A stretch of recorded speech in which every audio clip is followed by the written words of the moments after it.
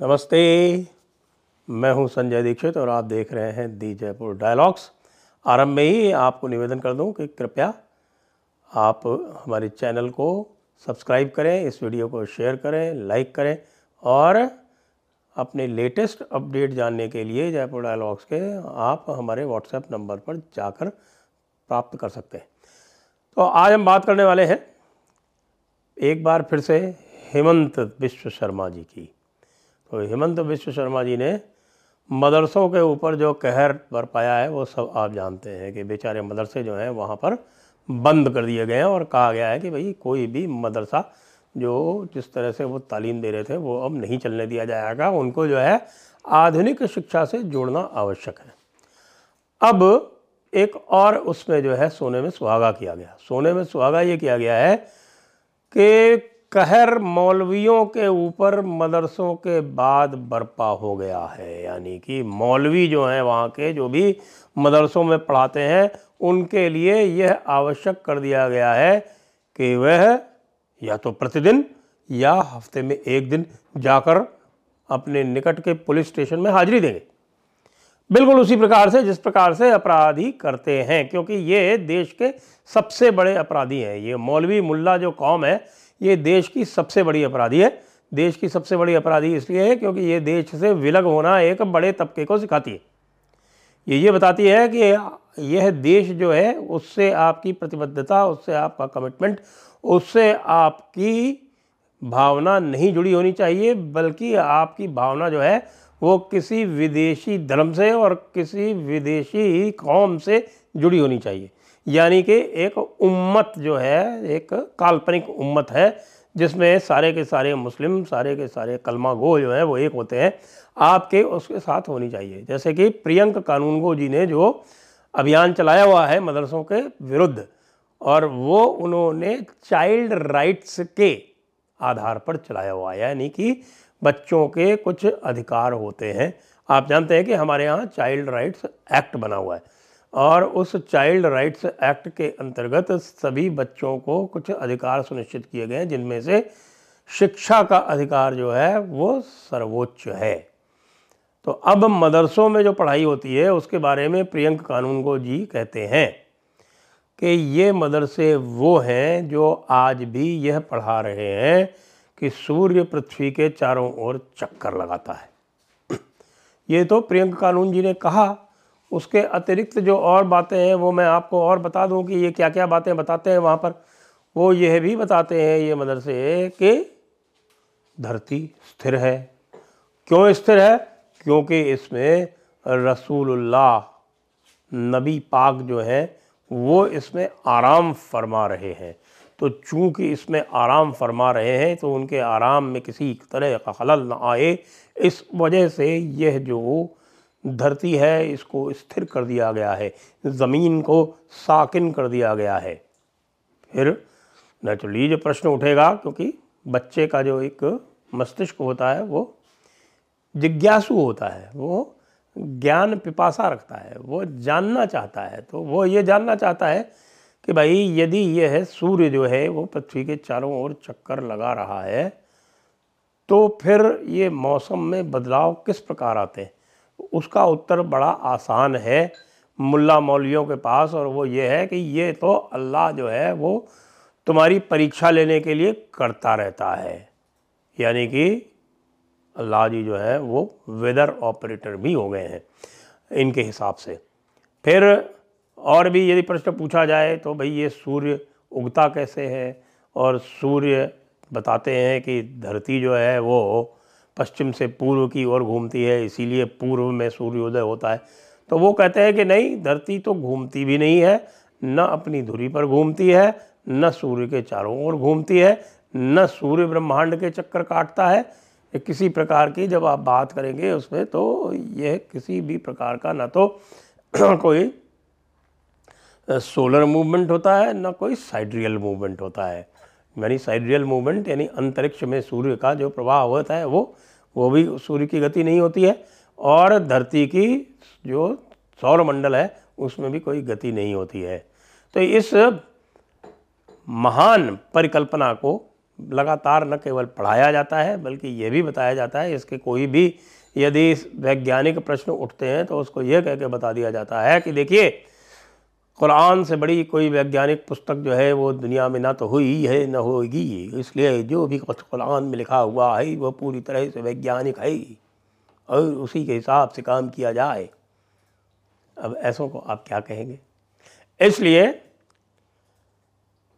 मदरसों के ऊपर प्रियंका कानूनगो जी ने सभी को उत्तर लिखा, सभी को पत्र लिखा, सभी स्टेट्स को पत्र लिखा और उसमें से उत्तर प्रदेश ने और उसमें से भी सबसे आगे आसाम ने उसका संज्ञान लेके उसके ऊपर कार्रवाई आरंभ कर दी है। अब अगला स्टेप जो मैंने आपको बताया वो ये है कि ये जो मौलवी हैं ये केवल ये नहीं करते जो बता रहा हूँ मैं आपको कि वो विज्ञान के विरुद्ध जाके बात करते हैं, वे ये भी कहते हैं कि गणित जो है वो शैतान का काम है, वो संगीत को भी शैतान का काम बताते हैं, क्योंकि उनकी बड़ी किताब में केवल दो ही हैं कि एक अल्लाह है एक शैतान है।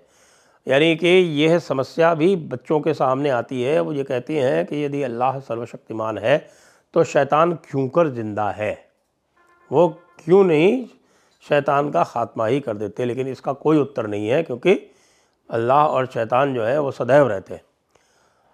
और साथ में उनको जिहाद की शिक्षा दी जाती है। जिहाद की परिभाषा जो है जहाँ से बनती है, जहाँ से किताबें बनती हैं, जहाँ से उनका निसाब या जहाँ सिलेबस बनता है, मुझे लगता है कि प्रियंका कानूनगो जी को उनके ऊपर भी ध्यान देने की आवश्यकता है। और वो कहाँ से बनता है? वो बनता है देवबंद से, वो बनता है बरेली से। और ये वह इदारे हैं, ये वे संस्थाएं हैं जिन्होंने पूरे के पूरे भारत के मुस्लिम समाज को एक तरह से 7 साल के अंदर ब्रेन वॉश करके पाकिस्तान का निर्माण करवा दिया गया था।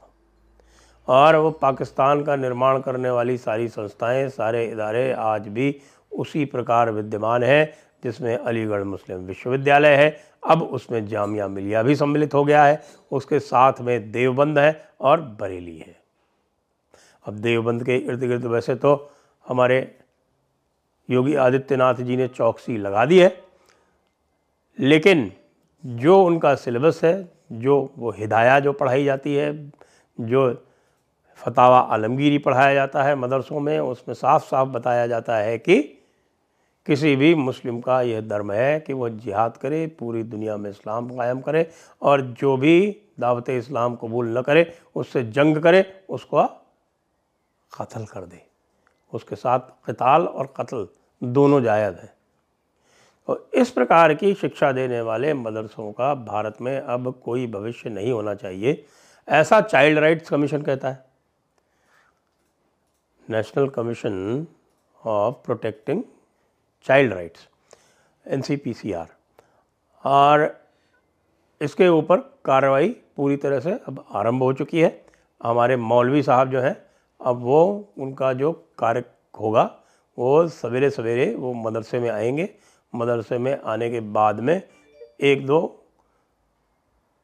निसाब पढ़ाने के बाद में और 1-2 कक्षाएं पढ़ाने के बाद में डेली, उसके बाद फिर वो दोपहर की नमाज अदा करेंगे और दोपहर की नमाज अदा करने के बाद रवाना हो जाएंगे पुलिस स्टेशन में हाजिरी देने।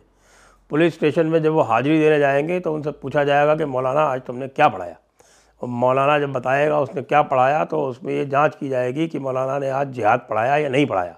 यदि मौलाना ने जिहाद पढ़ाया होगा तो मौलाना को वहीं उठा कर बंद कर दिया जाएगा।